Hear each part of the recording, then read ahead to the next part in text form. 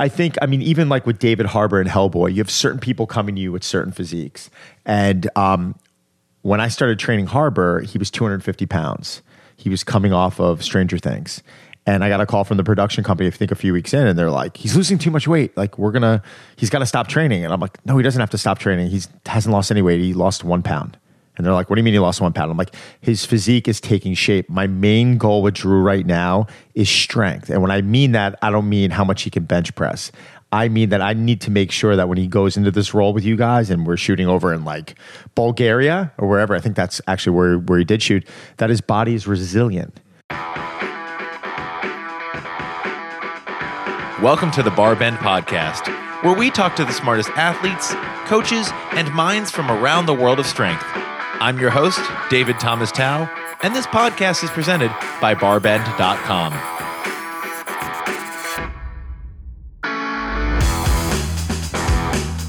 Today, I'm talking to Don Saladino, one of the most in-demand and well-known trainers in the world. Don is an entrepreneur, cover model, and the founder of Drive 495 Gym in Soho, Manhattan. But he's perhaps best known for training Hollywood's elite for massive roles. Names like Ryan Reynolds, Blake Lively, Jake Gyllenhaal, John Krasinski, Emily Blunt, and Hugh Jackman are just some of his big-name clients. And their on-screen physiques have a lot to do with Don's guidance. In today's episode, we chat about getting actors movie-ready, the ups and downs of fitness entrepreneurship, and how training methodology has evolved over the past 20 years. I want to take a second to say we're incredibly thankful that you listen to this podcast. So if you haven't already, be sure to leave a rating and review of the Bar Bend Podcast in your app of choice. Now let's get to it.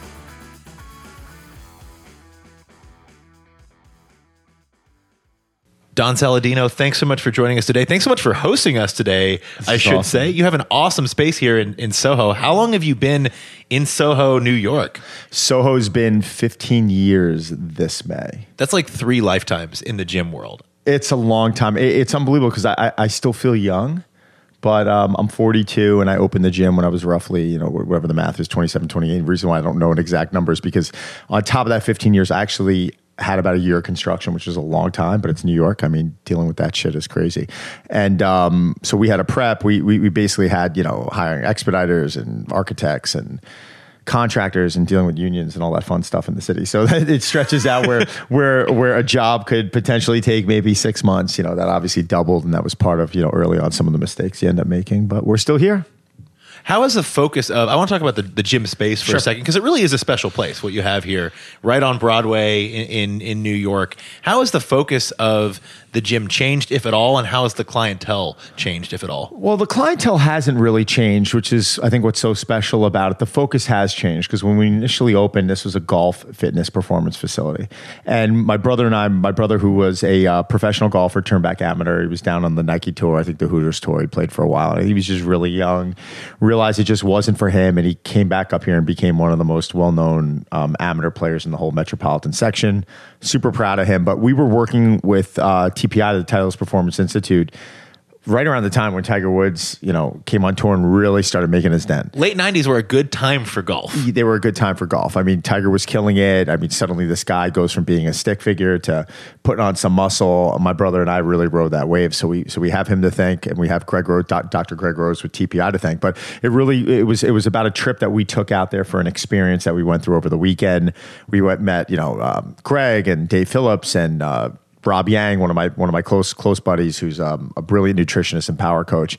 And we went through their experience and we said, we should be able to do this in New York. So when we opened, it started around that. And everything started around like the McKay golf grip and doing things in golf posture and 5-iron posture. And we really got away from that because our belief is you build a better athlete for golf. You don't have to use golf-specific exercises to get golfers better. And there's still a little bit of a tug of war in the industry right now because of that, because you do have your golf-specific guys that have to market themselves as that, and they need to show things that are a little different. But even TPI now, is funny to see how everything was in golf posture 15 years ago, and now it's like Rob doing like an Olympic snatch, and you're like, all right, there you go. That's how we want to develop some speed. So that's how it's changed. I mean, we really got more into now. It's about readiness. It's about recovery. It's about screening, and not saying that we didn't do a screen back then, but the screen's a little bit different. It's about really kind of creating something that's, for that individual, but more in general fitness rather than just doing it for golfers.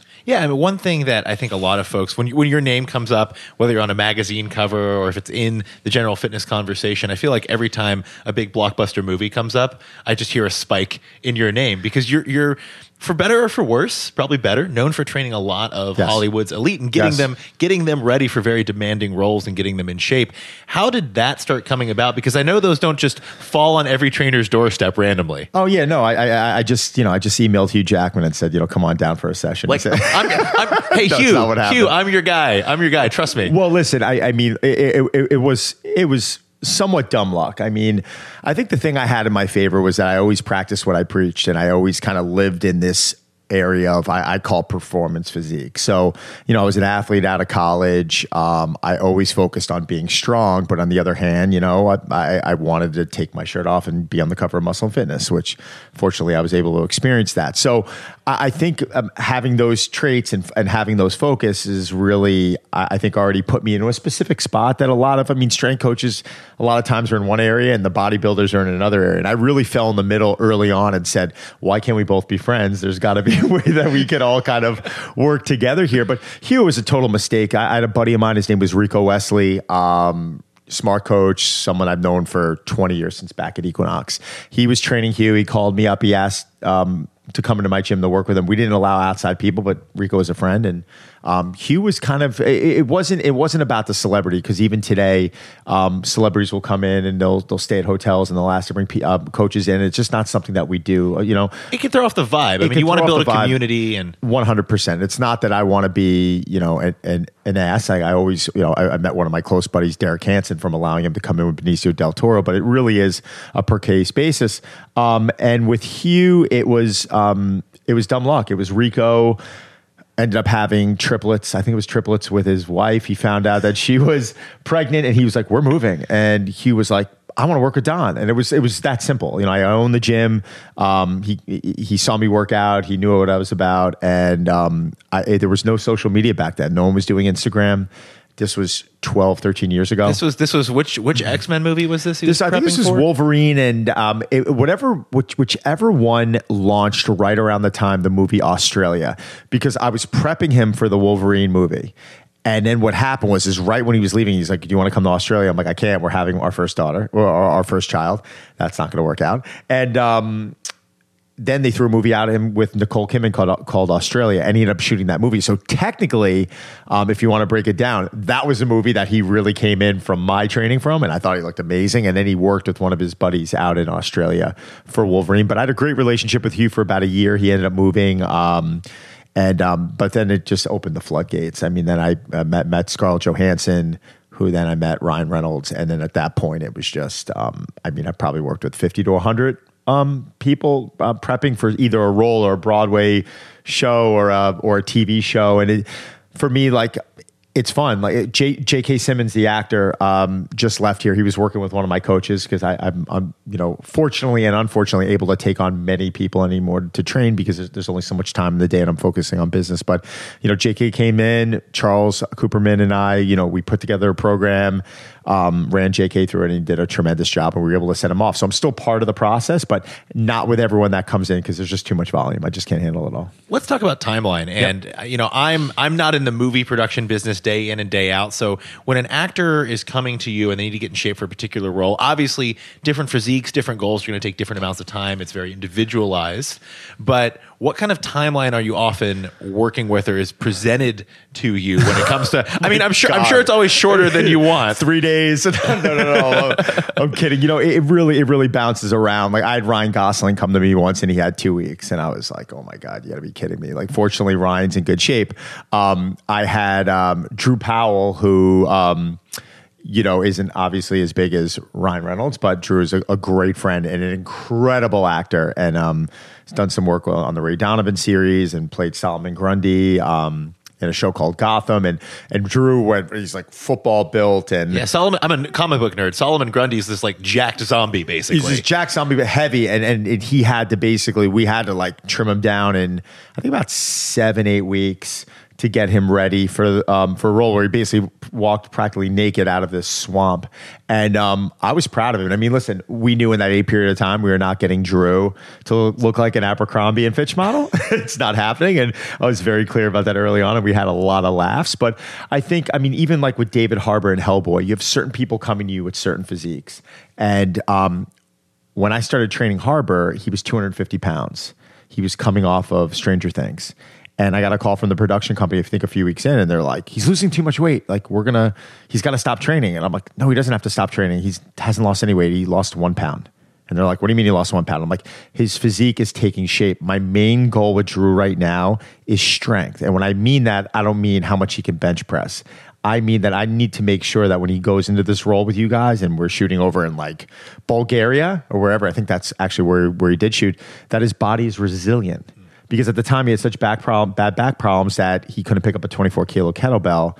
9 weeks later, we had him pull 400 pounds off the floor at probably about a 90% lift. And why go any heavier? There's no point. That's why I'm not going to blow him out before going to Bulgaria. So I think it's understanding with every actor that you work with, it's like every individual. It's by a per case basis. Ryan Reynolds, fine. Getting him ready for a movie. If he's at his absolute worst shape, I can have him muscle and fitness ready, cover ready in 2 to 4 weeks. I mean, the guy is one of my favorite human beings. He is so dialed in, and when it's time to do what he needs to do, he's just one of those guys, and he's just able to flick the switch, and he's like, this is my homework, and this is when I'm going to have a cheat meal, or do what I want to do. And he's very disciplined, and he gets the goal in mind, and he's able to attack it. So I think it's for everyone, it's by per case basis. I always want more time with someone because we do everything naturally. We do everything through diet. We do everything through sleep, and training is a component of it. But as you guys know, the program, come on. I mean, I've written about 1,000 programs in my life, and they're all good, and just like you probably have as well. And they all work and they all serve their purpose. And, there's so many other components that go into this that people don't realize. And, if it's 3 sets of 10 or 3 sets of 8, does it really matter? The answer is no. It really doesn't matter. I mean, especially when you're focusing on someone who has that type of goal. Research study actually says, Don. Exactly. All right. And I always like to say that. I'm like, listen, guys, like if we train this way for a year, we train that way for a year, we will get the body to look different. I understand that. But I think sometimes we obsess a little bit too much. And I see it with a lot of my online programs. Like, I don't have access to this. I'm giving a bad example because I very rarely will put a preacher curl on a routine. But I remember one time seeing a question come in. They're like, I don't have a preacher bench. And I'm like, it's okay. Like, just go grab some dumbbells and do some standing dumbbell curls. Well, wait a second. I'm not going to hit the peak. I'm like, this is a totally different conversation right now. I don't believe that. No, I didn't realize I was talking to Phil Heath as he was prepping for the Olympia. Well, that's part of the problem too. I mean, you have a lot of these bodybuilders that are on such heavy anabolics, and I do believe that, bodybuilding is about creating tension. I'm friends with Ben Pekulski, and we were on the phone yesterday, and we talked nothing about bodybuilding, but tension is what bodybuilding is about. But do I believe that one specific exercise is going to make a natural individual be able to create more height on their bicep? The answer is no, I don't believe that. I believe that, if you're able to sit here and have a mind to muscle connection, you're able to create tension in that area. Like, let's find the movement that you're able to create the best tension with. And when am I going to change that up? Before you get bored, because I don't want boredom to set in, or, when we stop receiving that type of response that we've been receiving. And then that's where I think that's where coaching comes in. But if you're on a program and you're working on strength and you're continuing to get stronger, then all right, dude, like, it ain't broke. Does that make sense? I can ramble about it for a while, but you mentioned that conversation that a production company had. Oh, he's lost a pound. He's losing too much. Oh, they thought he lost like 15, 20 pounds. And I'm like, guys, he lost a pound. It's crazy. What kind of conversations, and is it a regular thing to have conversations with a production company, with a studio, because you're helping this actor craft a certain physique, a certain look, and does it take a communication to kind of align expectations between 100% what they expect and what is real? 100%. I mean, at the end of the day, they're the customer. I mean, the celebrity isn't even the customer. It's like, and I'm not just saying that because they're flipping the bill, but they have in mind a specific physique that they want you to achieve, accomplish, whatever it is. And whether the person on the other end, listen, some of the people I've spoken to know a lot about what they're talking about and don't know that area much because it's not what they do, but they have a perception in their mind of what they want when that actor has to come out on that horse or, in that boxing movie or whatever it is. And you better be you better be willing to listen and take some criticism and do the best you can to get them in that shape. But I'm also not a miracle worker. I also understand, like, if a production company calls me and they're like, we need to put 15 pounds on the next week, I'm like, listen, that might not be the healthiest approach. And why? What are you trying to achieve out of this? You should maybe talk to your graphics department 100%. On that one. I mean, listen, get a tan, carb up, get into some good lighting, do some push-ups. We may be able to accomplish a lot more than you think. So, yeah, good question though. What is the most impressive to you? And obviously you're biased because you're involved in it. The most impressive transformation you've seen when it comes to preparing for a role. Still kind of talking about the actor bent here. I want to go some other directions after that question. Yeah, sure. Most impressive. I mean, I've had some good ones. Or maybe the one that surprised you the most.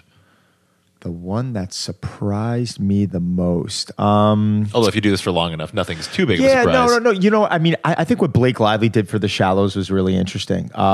She didn't have a lot of time. And I could talk about this. I mean, Blake, isn't one of these people that are like gym goers. She'll be the first to admit it. She's openly admitted she doesn't like to sit there and eat chicken and broccoli. Like, that's not what she does. I mean, when I first met her, she says, I love delicious foods. And it was interesting because she gave, birth to her first child, I think it was. And we just got her moving, and we really just paid attention to, what was going on with her hormonally and how she was feeling, and, the fact that she wasn't sleeping and she was going through things that every working mother would go through, because that's what she is. She was a working mother. And that to me surprised me, because we just we both relaxed.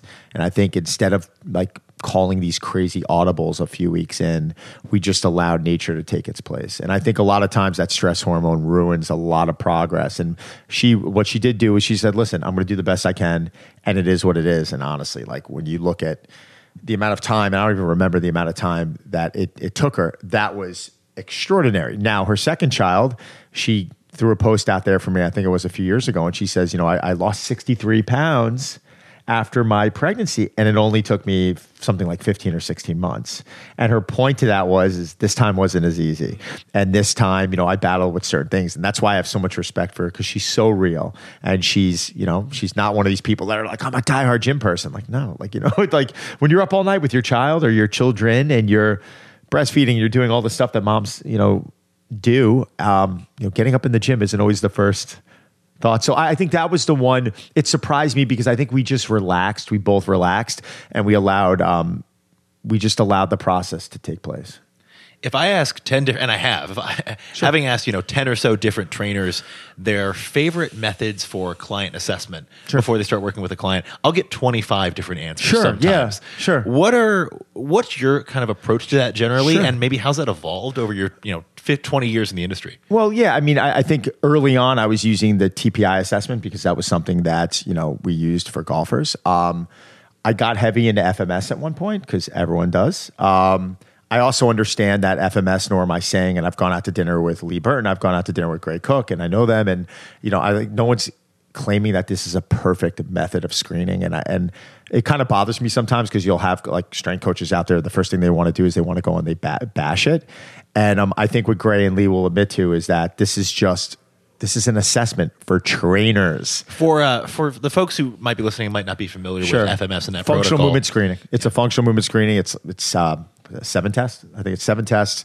It could be done in under 10 minutes. Really, really simple. And this is a great test for trainers, for them to see if any red lights go off. And the reason why Drive's so special downstairs is we have 3 physical therapists that work with us. So led by Dr. Charlie Weingroff, who I think is one of the more brilliant medical minds in the field. I mean, the guy's had an 800-pound squat. I mean, his training's definitely changed, but he understands power, force production. He understands how to heal the human body. And I know by using an FMS, when we see a red light go off, which a lot of times it might, then it's right into Charlie's office. And it doesn't mean we can't train the individual, but now the assessment increases. And now Charlie might use an SFMA, which is a selective functional movement assessment, or another form of screen that they have. But, for us, it's not one specific type of screening. I think we have our general to kind of see what avenue we want to put them on. And at any point, if there's a red light that goes off, then we know and we have a solution on where to send them and how to receive more data. But I think sometimes we just come in with these crazy methods of screening, and it's like, all right, well, this angle is off by about 3 degrees. And you're like, relax, man. We all have asymmetries. It's okay. It's my job to make sure, number one, with anyone I'm working with, I don't care who it is, resiliency. I'm always like working with a PGA Tour player. Am I trying to get them to hit the golf ball further? Yes. What's more important?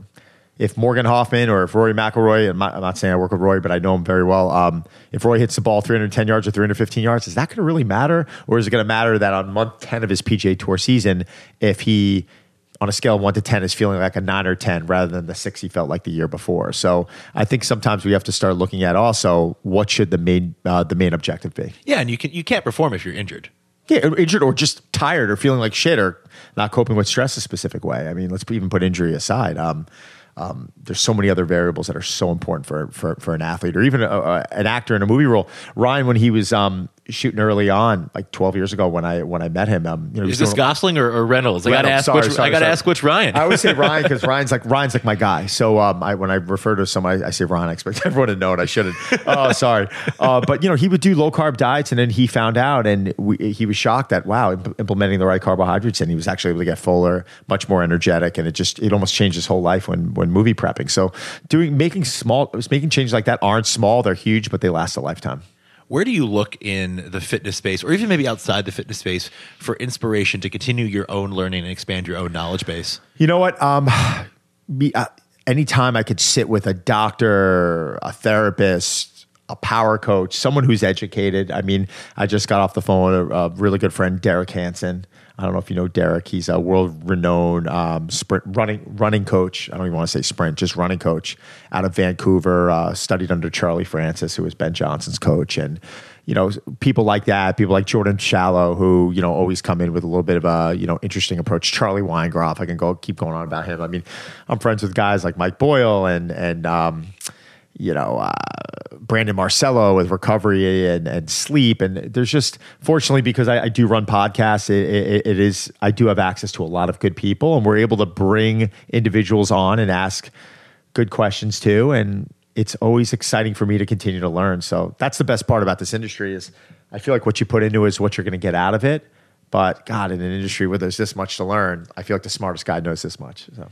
Who's been your most memorable podcast guest? If people can listen to one Don podcast, God, I don't even know how I'm going to answer this. Because there's so many different topics and categories. It's like, what did we want to discuss? I mean, I don't even know. I would have to really sit there and think about it.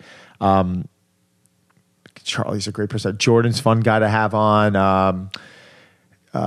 Allie Gilbert was a lot of fun because she talked a lot about, we were joking around about more boners and biceps and talking about the sex hormones but what goes on in men opposed to females. And, that's fun. Like I said, Brandon's a great guy because that's such a topic that in a way is general, but people are missing out on so many basic points that are just so valuable. Dr. Gabrielle Lyon, in reference to nutrition and hormone function and, there's just so many different people. I mean, I do run the Reps podcast with editor-in-chief Zach Ziegler for Muscle and Fitness. And then I run a podcast called D&D, which is Derek and Don. I'll give Derek's name first. Derek and Don, D&D Fitness Radio. And every time we have a guest on, it's something new and interesting and fun. I actually had Derek on the Muscle and Fitness podcast, and that was a lot of fun. And I've had people on podcasts where you're like, wow, that was a royal failure. And that's another conversation. We'll talk about that off recording, maybe. Who's your dream guest who maybe you don't have access to or you haven't been able to get them on? Like literally anyone. It could be in the fitness space, could be kind of corollary to the fitness space. Someone you just want to talk about movement culture, and wellness with. Movement culture and wellness. We even know our boys over there. Fortunately, I get access to a lot of people when it comes down to movement and movement culture and wellness. So that's one thing. I think it's just sitting and speaking with maybe specific politicians, or like I think interviewing Bill Clinton would be really interesting. Tony Robbins, there's been a lot of positive and negative about. I think that would be interesting also. And I did go to one of his seminars, and I understand why, it is incredible about the mind and how, when you leave an event like that, how for 4 weeks your mind is geared to think a certain way that just great things start happening to you. And I think when people hear the positivity of the mind, they kind of start laughing at you like, all right, let's burn incense. But it really is the truth. It really is like the magic carpet. Well, it's easy to write that off, just like it's easy to write off when you first hear about like a mind-body connection the first time. If you're not used to the fitness space, or if you're new to training and your trainer says, oh, if you feel better, you're going to think better or something like that. It's easy just to kind of be like, nah. It is. I don't know. Arnold. Of course, I'd love to interview Arnold. This is more like selfish, personal reasons. Fortunately, when I want to bring someone on, like we have access to these people. I think it's more about like understanding how they think and hearing not only the successes, but hearing, how hard was it? A lot of times you start looking at these people and you're like, oh God, they're worth millions of dollars. And it was every one of them had a struggle.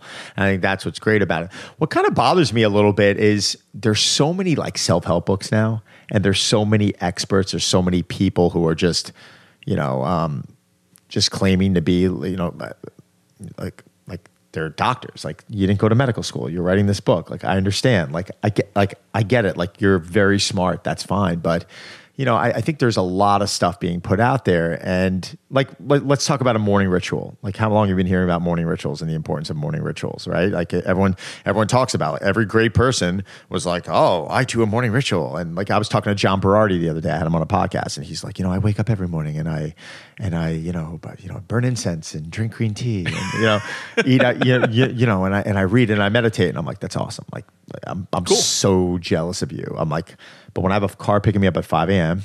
in the morning, like, and I have to get breakfast and take a shower and sneak out without waking up everyone else in the house, maybe. Yeah. And do my morning routine, which doesn't allow me to do 15 minutes of meditation. Like, if it's me getting extra 15 minutes of sleep or 15 minutes of meditation, I'm taking the sleep.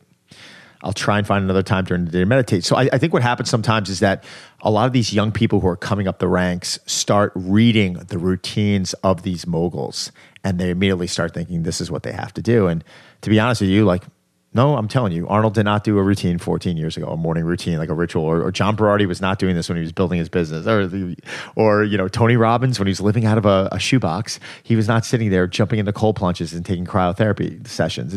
So I think sometimes it gets a little discouraging. Oh, best one. This was the best one.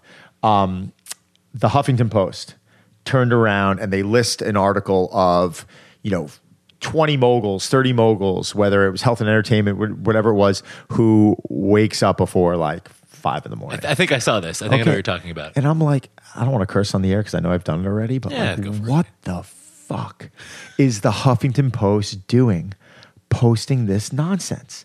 The fact that we're glorifying that Mark Wahlberg is waking up at 2 a.m.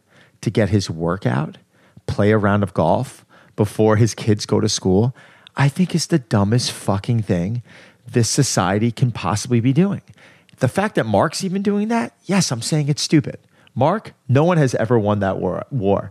You will get cancer. You will die. Some terrible sickness will come upon you if you continue to wake up at 2 a.m. And you're looking at me like, yes, I'm saying it. Like, this is asinine. But the fact that we're glorifying this stuff, it's very fucked up. You talked a little bit about folks who have failures and maybe kind of skirting over those, or they're things we don't always see, those struggles. Sure. What is one in your career that you maybe come back to or think back to as a point where you really had to dig deep and maybe own up to some mistakes? Sure. How long we have? The Spark Notes version. All right. You know what? When I opened the club at 27, it was too big. I raised too much money. I put too much into the build out. It's not about having fusion floors. It's about the people, and it's about the training, and it's about the culture. So that's number one. I launched a company called Driven with Adrian Peterson, Dwayne Wade, Ernie Els. Did exceptionally well out of the gate, but we couldn't find a way to bring engagement to the consumer, and we had to exit from that with the loss. A gym I bought once, Drive 443, probably bought it a little too prematurely. Didn't really fit into our model. I'm grateful I did it because I learned a lot about group training and small group training in the market. But was it a waste of time and money? Yeah, it was. It was like, let's say, yes. Did I get a lot of positive out of it? Absolutely. If I was to go back and do it again, knowing what I learned from that, I wouldn't do it. That's again. an awfully expensive education. It's an awfully expensive education. We don't need that. Yeah. So, there's also a lot of good things. I remember when the economy was crashing in '07, and I'm running a golf performance facility with, hosting events for more Goldman Sachs and Lehman Brothers and Bear Stearns. I realized when the market started getting a little dicey that we were going to lose our event space, because we weren't going to be able to book events, which was a huge part of our revenue. So it was almost like we were able to protect that early, and we were able to go in and get some capital to cushion us while we were making that transition. So there's a lot of things where I'm like, wow, I pat myself on the back for, and a lot of things I'm looking back on, I'm like, dude, what were you thinking, man? I do want to talk about the financial crisis a little bit, because I've talked to a lot of folks who are former gym owners, and they're former gym owners because of what happened in 07, 08, 09. Because of what happened. Yeah. Well, I mean, maybe if not directly, because they had maybe very high-end clientele. People weren't spending as much on training. It could have been a trickle-down effect. But you're saying they opened up places because of the crisis? Oh, no. They are former gym owners because they lost. I've talked to a few people who basically lost facilities. And it could be, I mean, look, it's easy to kind of point fingers, and I'm not sure all the time it was directly because of that. Maybe they're just running an unsustainable business. But you talk about going out and getting capital to kind of cushion the business through that. What are some other things that you had to change about your business, or did you during that period? Well, just jumping into their comment, I mean, did I make it through that period? Yeah, I did, but I also lost a lot of money, and maybe shutting down at the time would have been the right decision. So I don't want this at all to be like, well, I made it through and you guys didn't. Like, no, like not at all. But I do know if you have a good business, and I don't think at that time my business was a great business. I think it was an okay business. You should be able to last. A good business should be able to, I mean, the one area, even through the financial crisis, people are still, listen, no matter what, people are still trying to be healthy. And there's still, there is a level of self-care that specific people are putting into. Are they blowing $10,000 a night at a Goldman Sachs event at Drive? Or I'm just using them as an example. No, that's where things started changing. But what we really fell back on was the fact that we were really into performance, and we really had to go that route. So, to answer your question, I answered your questions of, what did we do wrong? What did I do right? I just don't want those gym owners that didn't make it. I'm very humble, because there were a lot of conversations that I had where I remember walking out of this place being like, I think this is it. And that's really scary. And that's probably why I have a good reputation in the industry. And that is that I'm never walking around saying, my spot. No, it's not about that. I can lose this at any day is my thought process. And that's what kind of scares me, but also pushes me to take that next step. And we have a lot of great next steps coming up. What are some of those? What's next for Drive? What's next for you? We're definitely transitioning the model to even more of a bespoke model. So in the industry right now, where everyone's going more into boutiques and they're making things fluffy and very like, rah rah rah rah, and I'm seeing it. You have to have a good heating bill and good lights and good music and some good looking coaches, and you have a model. And I'm looking to go in the other direction. So I'm going in the next 5 months. When my lease expires, I'm either going to stay at this location, move.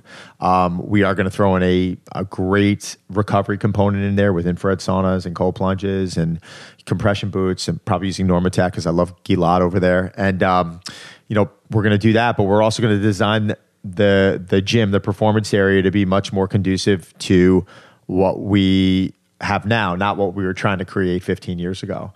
And we're going to do that through measuring readiness. I'm not ready to talk about, which device we're going to use, but I could tell you one thing. We've been doing a ton of research over the last year or so. And we're going to design something for individuals that want to come in and they want an exceptional product, not about, well, this is okay. And we're going to do something that's geared for you. And then we're going to take that digitally, which I have the power to do because I've definitely done that before. And I've aligned myself with some great people. When I say power, I don't mean I have the power. I mean, like, no, I know what we have to do in those steps. And I have myself aligned with an amazing business partner who's done this in the digital space. And he's going to be helping me, I think, handle areas that I should not be focusing on right now. I mean, that's the mark of reaching a certain level of maturity in business, is knowing what your core competencies are and knowing which they definitely aren't. Oh yeah, no, it just happened. No. I mean, it's probably my best quality is that I have no problem with asking for help.